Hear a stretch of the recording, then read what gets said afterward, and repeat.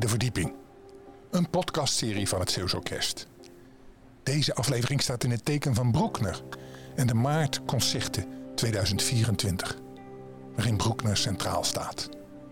Maar eerst hoort u als introductie een fragment van het Nieuwjaarsconcert in 2024. Waar Remy van Kesteren zijn nummer Refugee ten gehore bracht. Waarbij hij het prachtige verhaal vertelde over zijn ontmoeting met een vluchteling.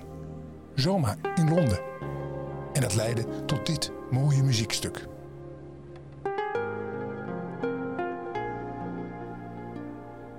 We nemen op tijdens de 3 nieuwjaarsconcerten. En praten daarom ook even met Ivan Meylemans, de chef-dirigent van het Zeeuws Orkest.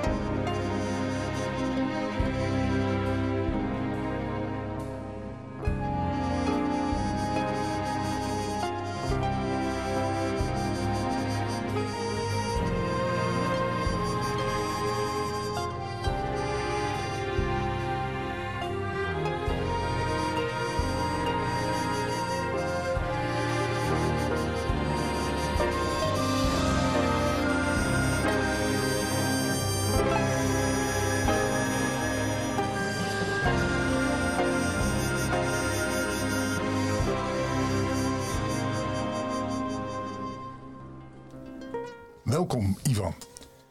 Je zit midden in de concerten. We nemen vandaag op, het is zaterdag. En vanavond heb je je laatste nieuwjaarsconcert voor het Zeeuws Orkest van 2024. De kop is eraf, zullen we maar zeggen. Het is ook wel leuk om even van je te horen hoe je er nou in zit. Hoe voelt het nou?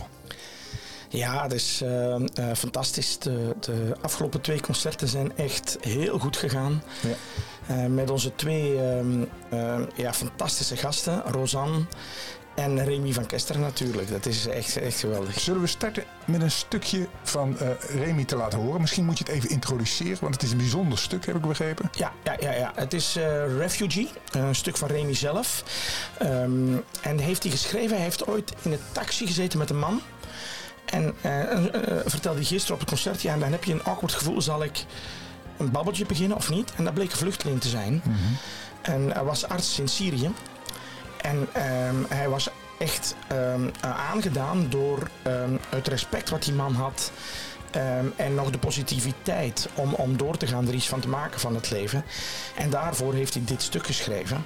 En met een langzame intro, maar ook een geweldig spectaculair middendeel. Wat we zo gaan horen hier in de versie met het Metropoolorkest. Laten we even gaan luisteren.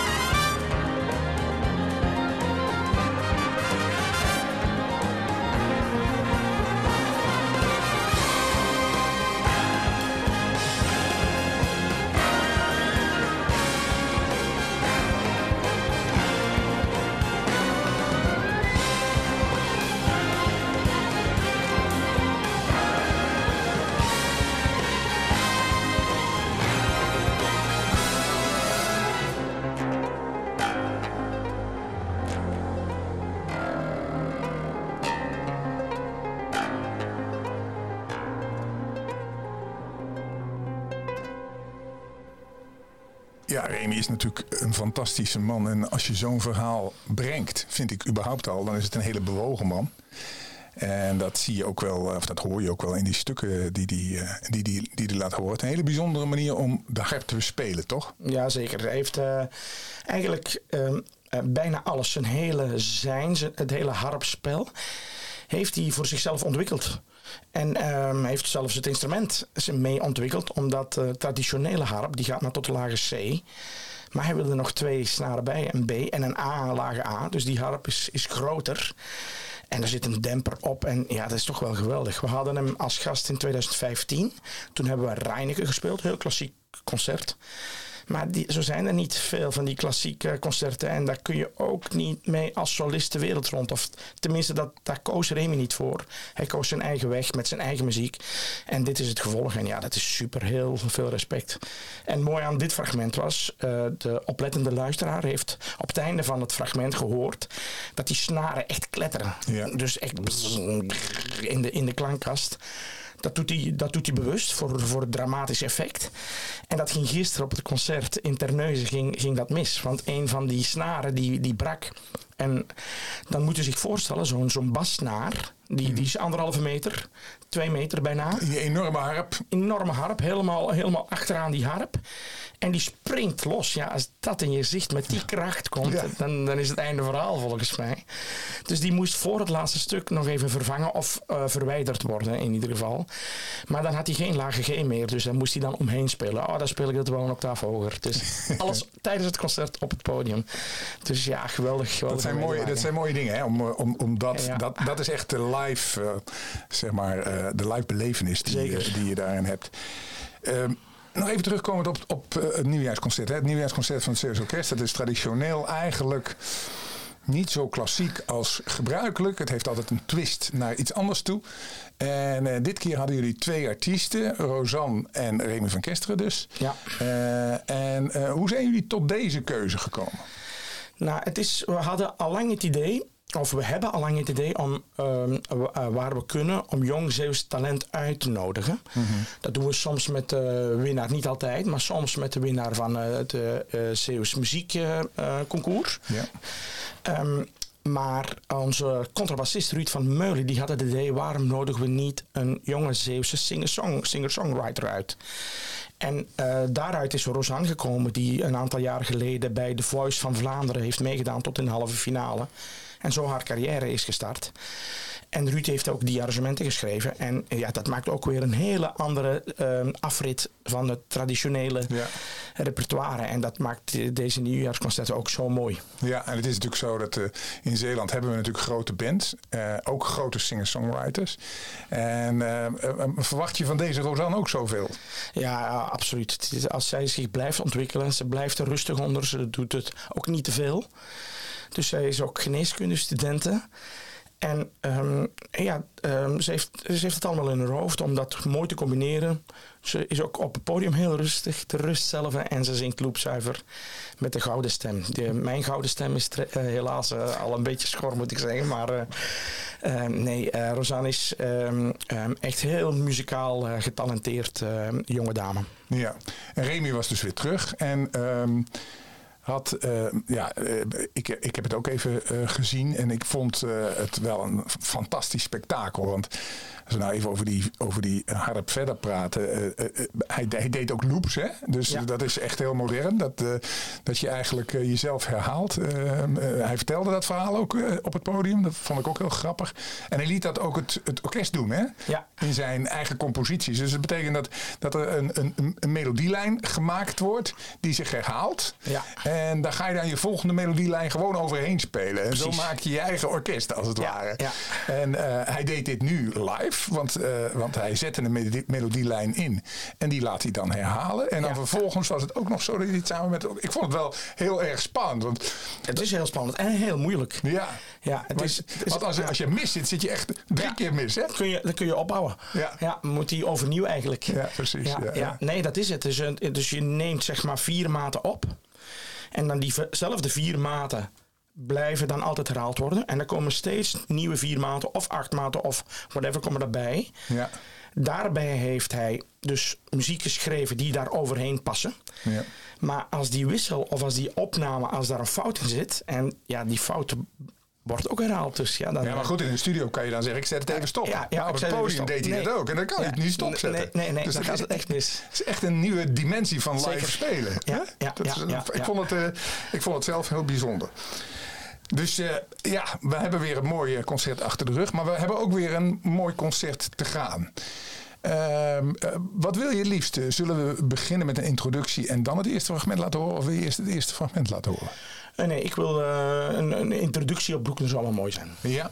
Nou, het volgende concert wat we gaan hebben in maart.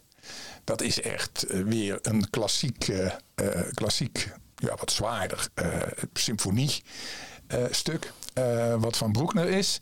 En ik heb iets gelezen over Bruckner. En ik dacht bij mezelf, hij maakt alleen maar missen en grote symfonieën. Het was niet een heel vrolijk mens, had ik het gevoel. Nee, hij is... mentaal was hij niet heel stevig. Hij stond denk ik niet stevig in zijn schoenen.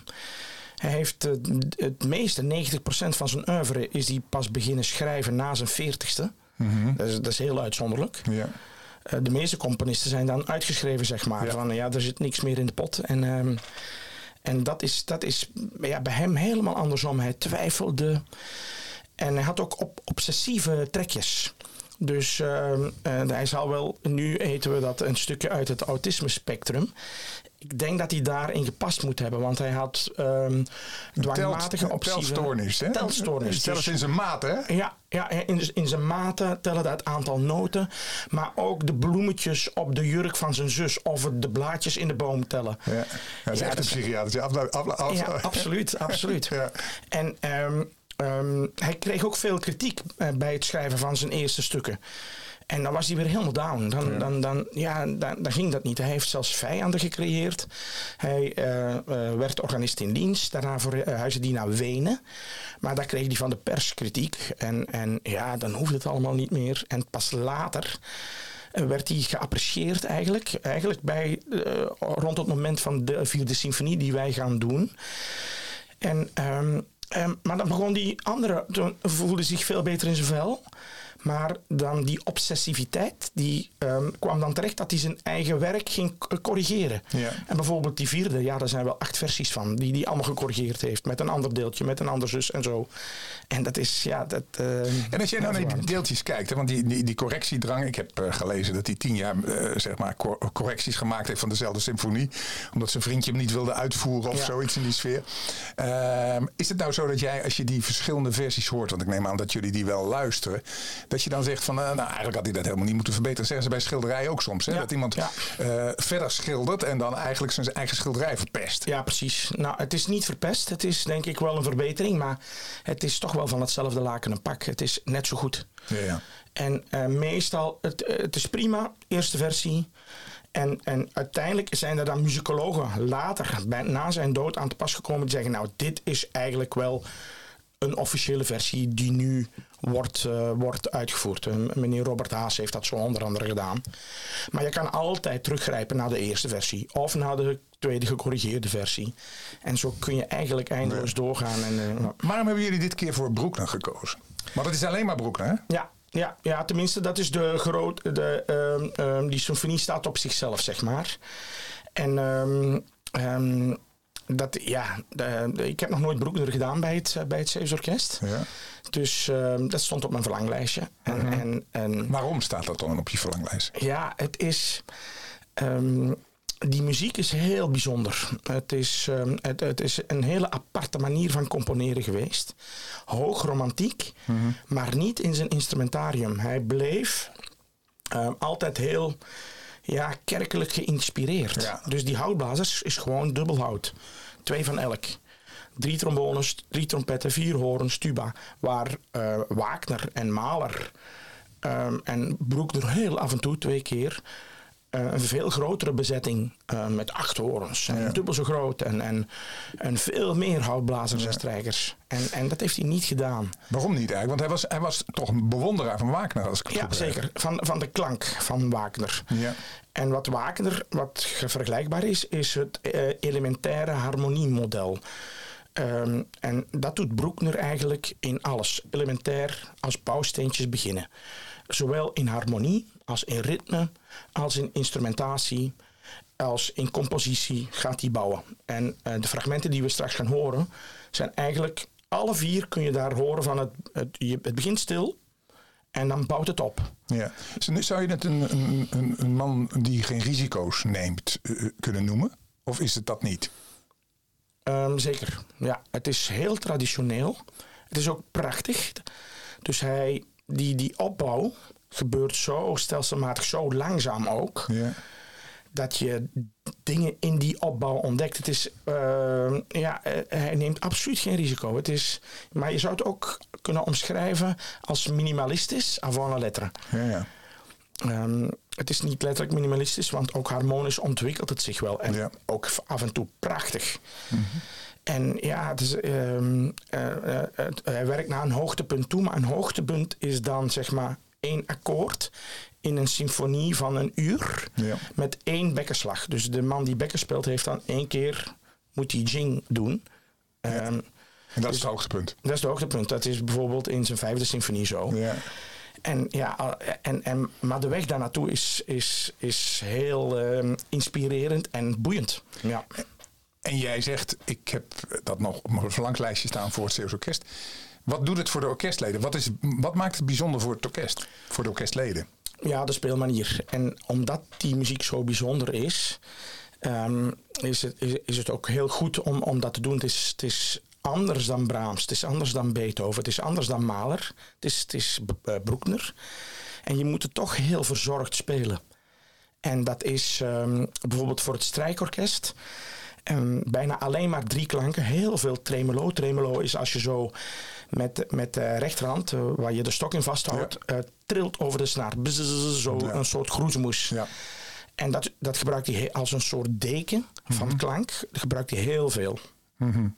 Dus ze moeten goed opletten. Ze moeten echt heel precies zijn. Ja. Hey, zullen we het eerste fragment eens gaan luisteren? Is goed, ja.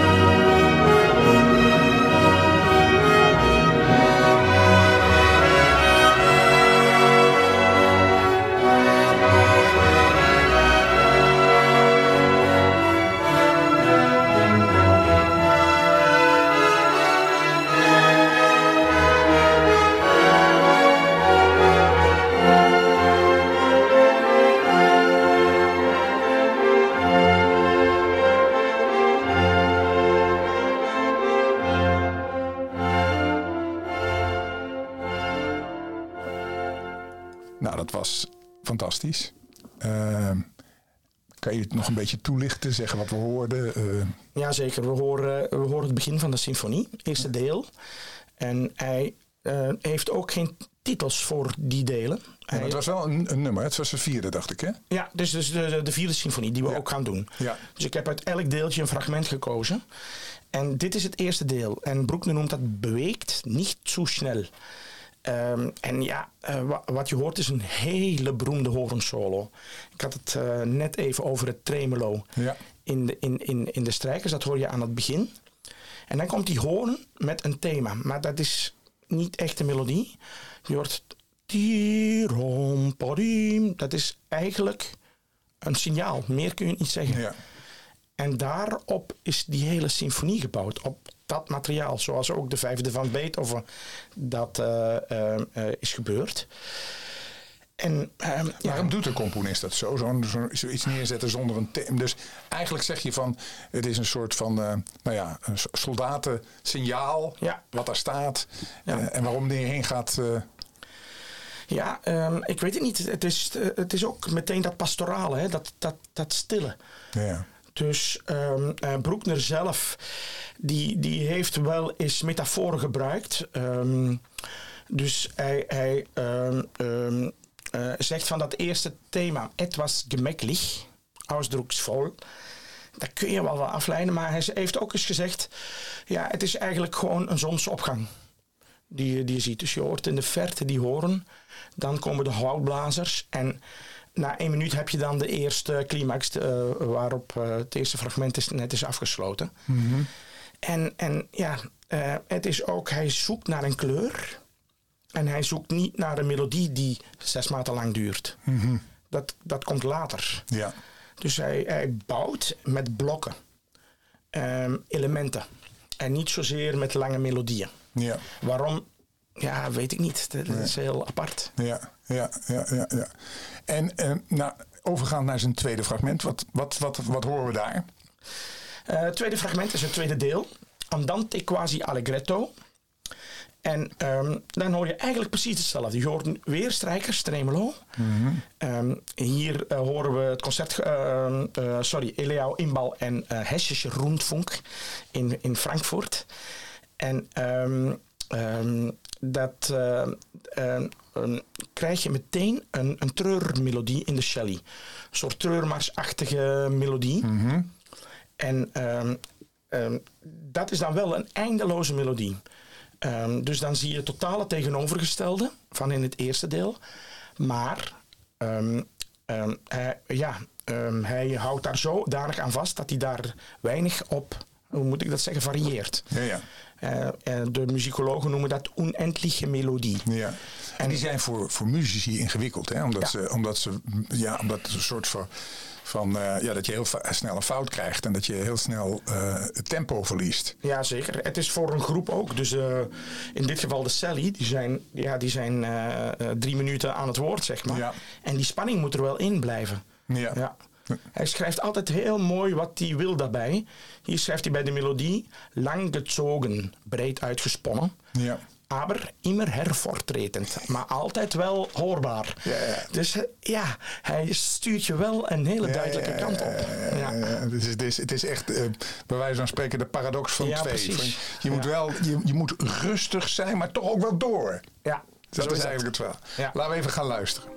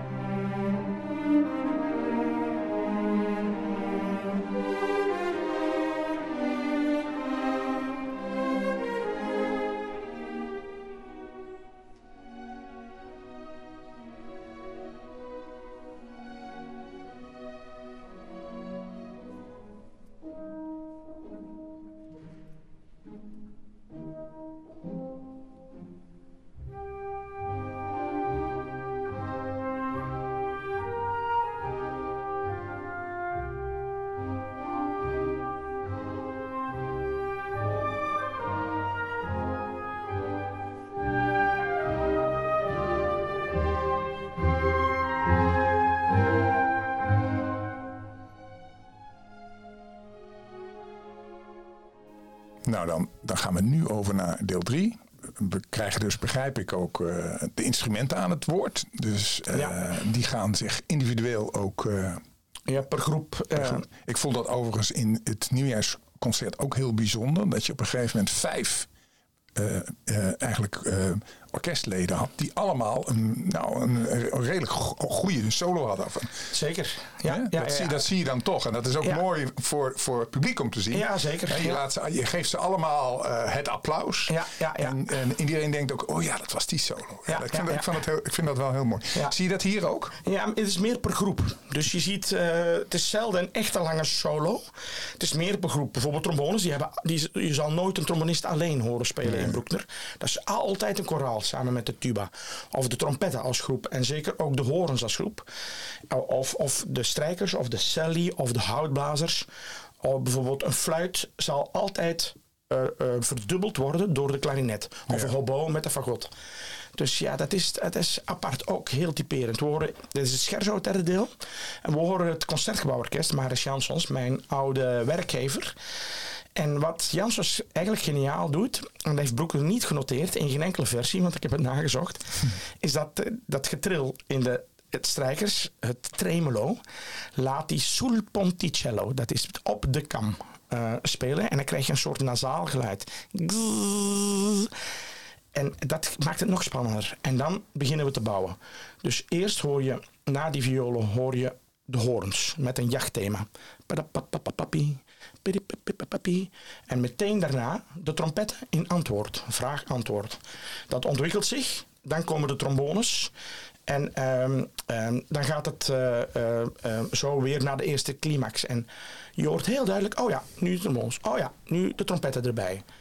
En ja, dat is heel mooi om te zien. Daar word ik razend enthousiast van. Ja, we gaan er luisteren.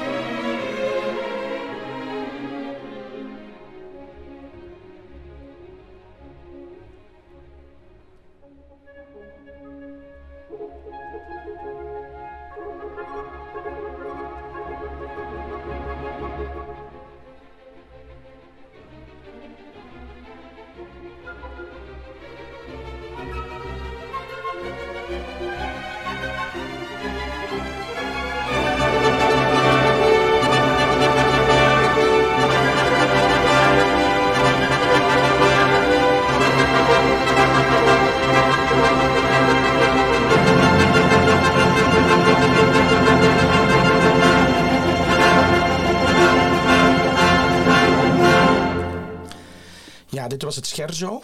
En wil ik nog over kwijt dat wat er in de partituur staat, wat Bruckner geschreven heeft, ook weer bijna ontroerend, mooi en smaak voor detail. Dus we hoorden dat jachtthema. En die slotnoot is een kwartnoot, een viertelnote. En dan schrijft hij die viertelnote in jachtthema immer etwas länger. Dus zorg er vooral voor dat hij niet te kort is. Ja. Wat is het nou? Een vierde, twee vierde? Ja. Dus, en dat eigenlijk vind ik dat heel mooi. Is het ook een beetje, wat ik me ook zat te bedenken is van, je zegt van eigenlijk zijn het geen echte soli, maar het zijn meer de groepen die iets doen. Heeft dat ook iets met zijn persoonlijkheid te maken? Want hij is ook natuurlijk niet een man die echt op de voorgrond ging staan. Nee. En het kerkelijke had ook natuurlijk van, je mag vooral niet jezelf... Nee. Hij heeft ook nooit een vaderfiguur gehad. Hij is altijd zoekende geweest. Vader heel jong overleden.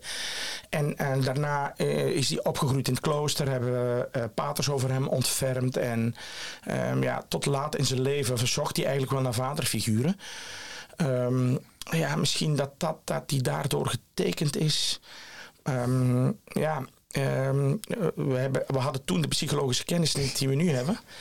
Maar ja, je voelt aan alles dat dat wel het geval is. En maar dat er wel een geniale componist is in wat hij genoteerd heeft. En gelukkig. Ja. Ja. Denk jij nou, als je naar zo'n man kijkt met die... want we zijn toch een beetje aan het psychologiseren. Dat is ook wel op zich wel interessant.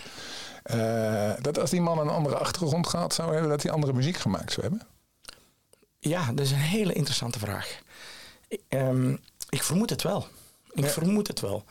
Stel, hij is niet katholiek en hij wordt niet na het overlijden van zijn vader opgegroeid in kloosters.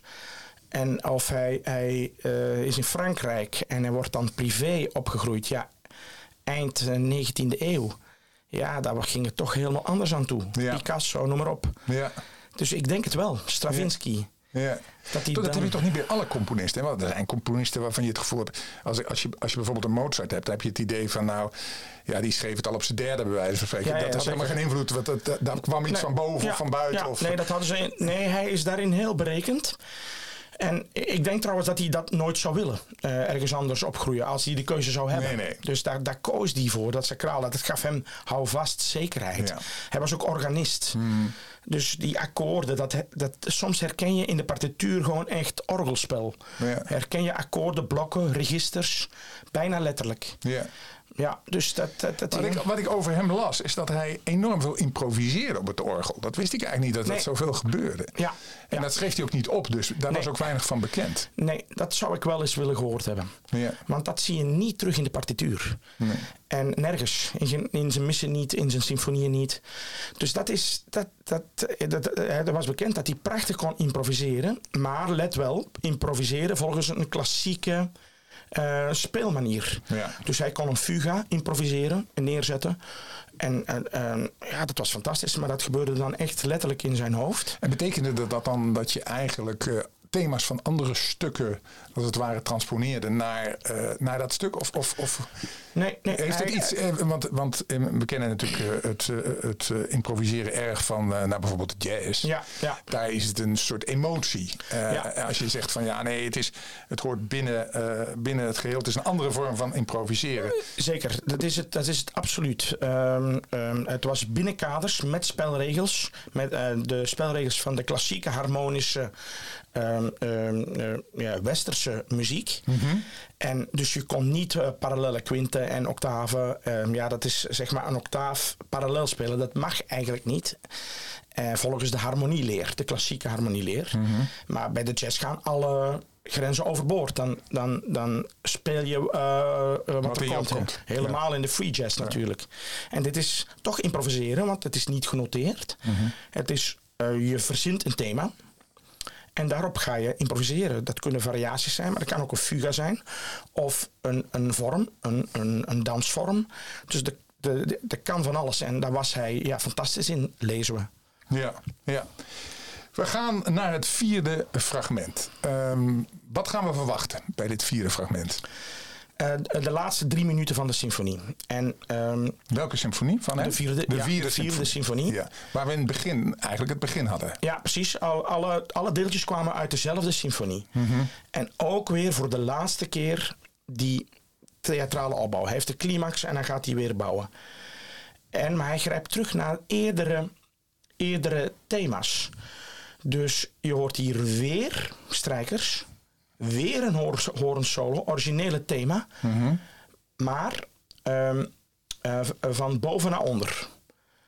En tegelijkertijd doet de hobo en de klarinet, hij verdubbelt ze nu. Dus hetzelfde thema, maar van onder naar boven. Tegelijkertijd. Mm-hmm. Dus en hobo, klarinet, tegelijkertijd. En dat wordt dan gevolgd door een prachtig koraal in horens en trombones, wat zich ontwikkelt. En in het tweede blokje is weer datzelfde thema, maar nu groter. Je hoort de pauken inzetten. Dus het eerste thema zit in het koper. Het eerste thema dat was wat de horens speelden. En het tweede thema wat hobo klarinet spelen, nu in het hele hout. De strijkers worden luider en luider en luider. En het ontwikkelt zich helemaal, zo'n koraal, tot de slotnoot. Ja. En dan is eigenlijk je ziet wel eens van die timelapse filmpjes op YouTube, mm-hmm. waarin een kathedraal gebouwd wordt of een bouwwerk gebouwd wordt. En dat beeld zou hier perfect bij passen, want dan is het de laatste opbouw tot vervollediging van deze symfonie. En je vindt de symfonie ook een kathedraal. Ja, zeker. Ja.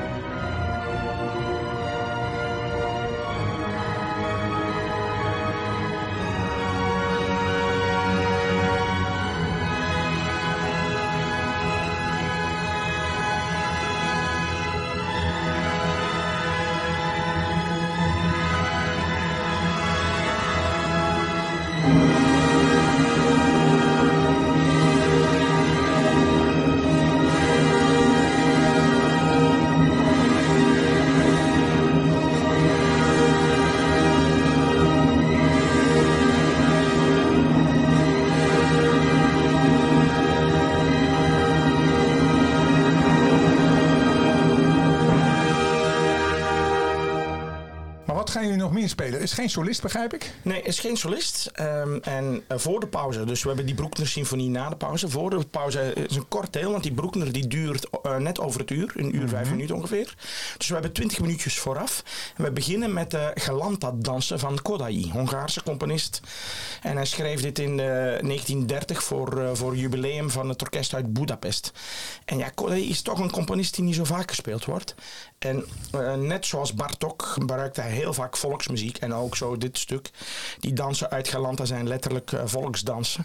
Die dit tot een symfonisch stuk heeft bewerkt.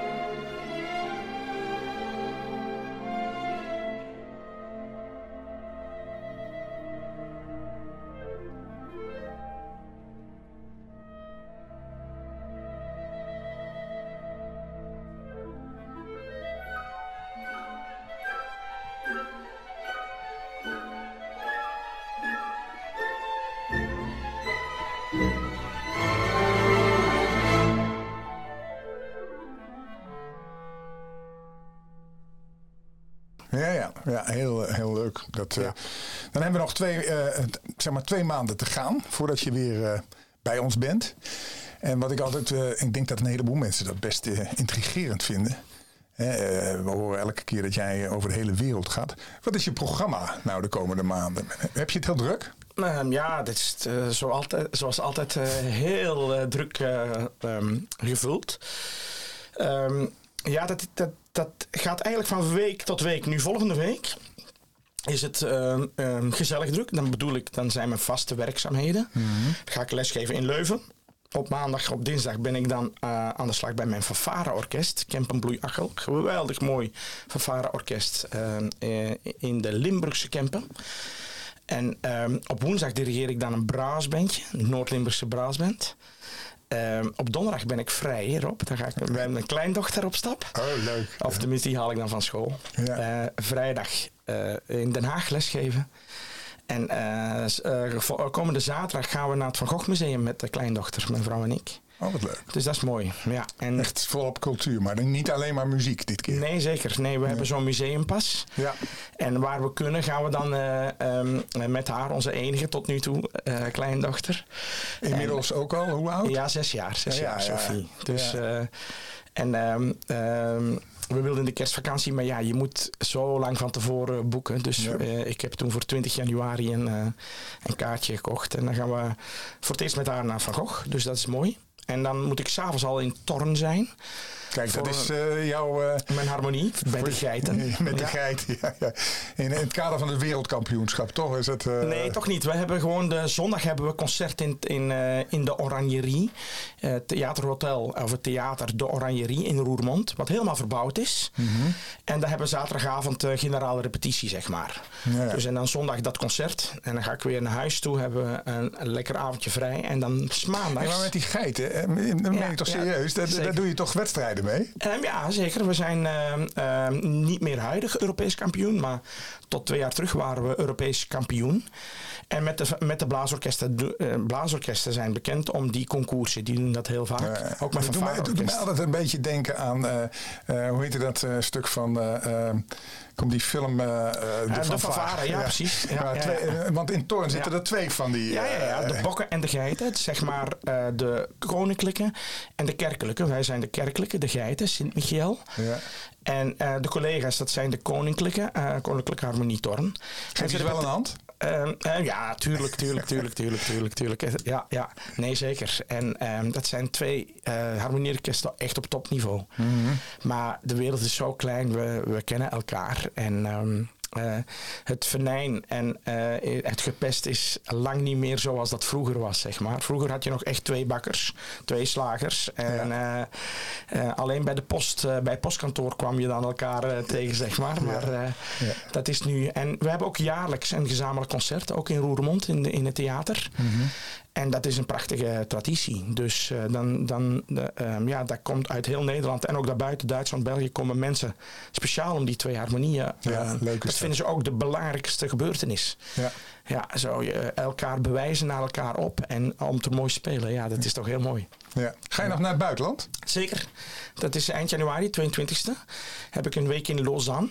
Op het conservatorium daar doe ik ook een blaasorkestprogramma, symfonisch blaasorkest, met conservatoriumstudenten. Ja. Ook een zangsoliste erbij, vandaar. En dat duurt dan een hele week. En het mooie is, het concert daar is opgenomen in een heel bekende zaal. Maar ook van de concertserie van Lausanne Orchestre de Chambre. Dus het Kamerorkest van Lausanne, die hebben een bekende serie. En die nemen dan, zeg maar, orkesten van het conservatorium op in hun programmering. Oh ja. En dat is iets wat je hier niet ziet. Wel eens voor een gratis lunchconcertje. Ja. Maar echt in de programmering zelf, dat zie je niet vaak. Dus ook de Zwitserse radio is daarbij. Oh ja. En daar kijk ik enorm naar uit. Dus 1 week intens werken. En dan op zondag ook weer concert. En dan blijf ik in Zwitserland. Gaan we naar Fribourg. Een beetje verder. En daar heeft de docent orkestdirectie me uitgenodigd voor masterclasses overdag. En ik ga bij zijn harmonieorkest ook nog gastdirigeren. Dus die hebben dan hun jaarconcert, zeg maar.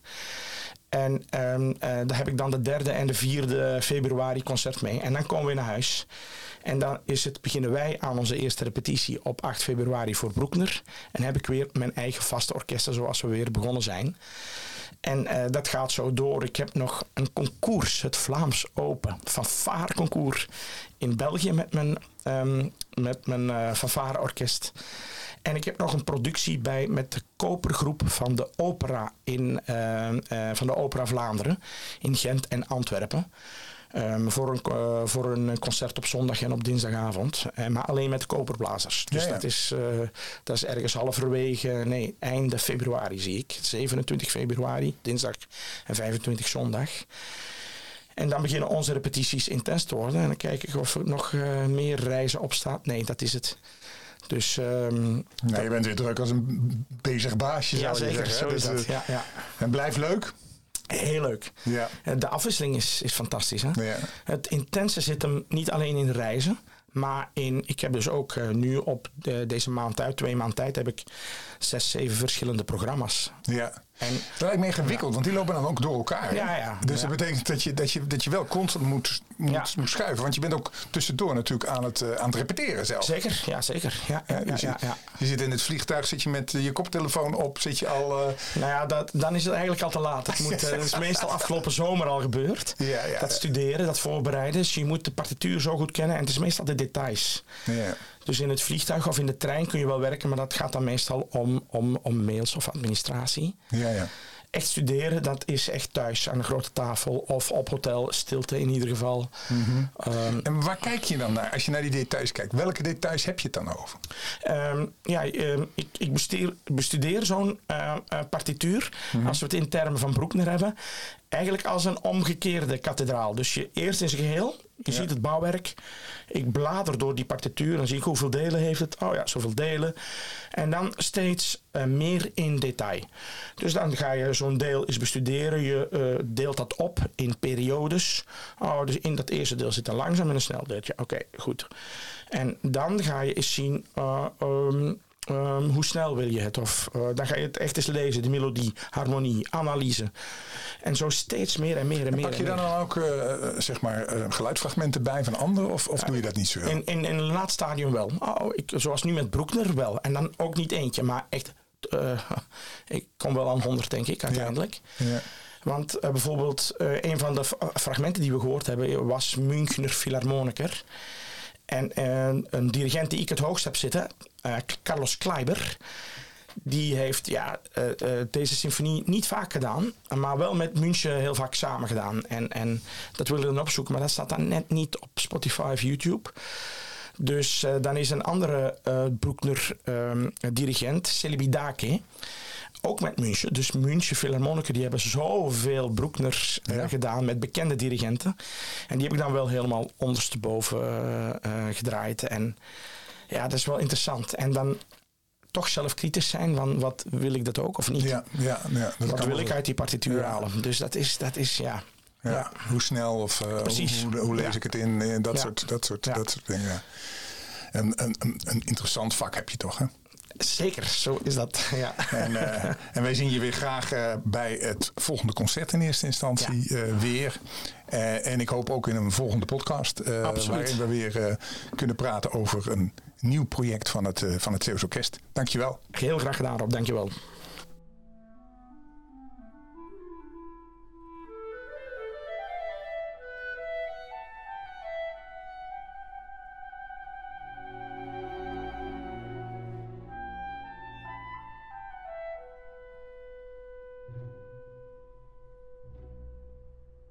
Met op de achtergrond de dansen van Galanta van Kodály besluiten we deze aflevering van onze podcastserie De Verdieping.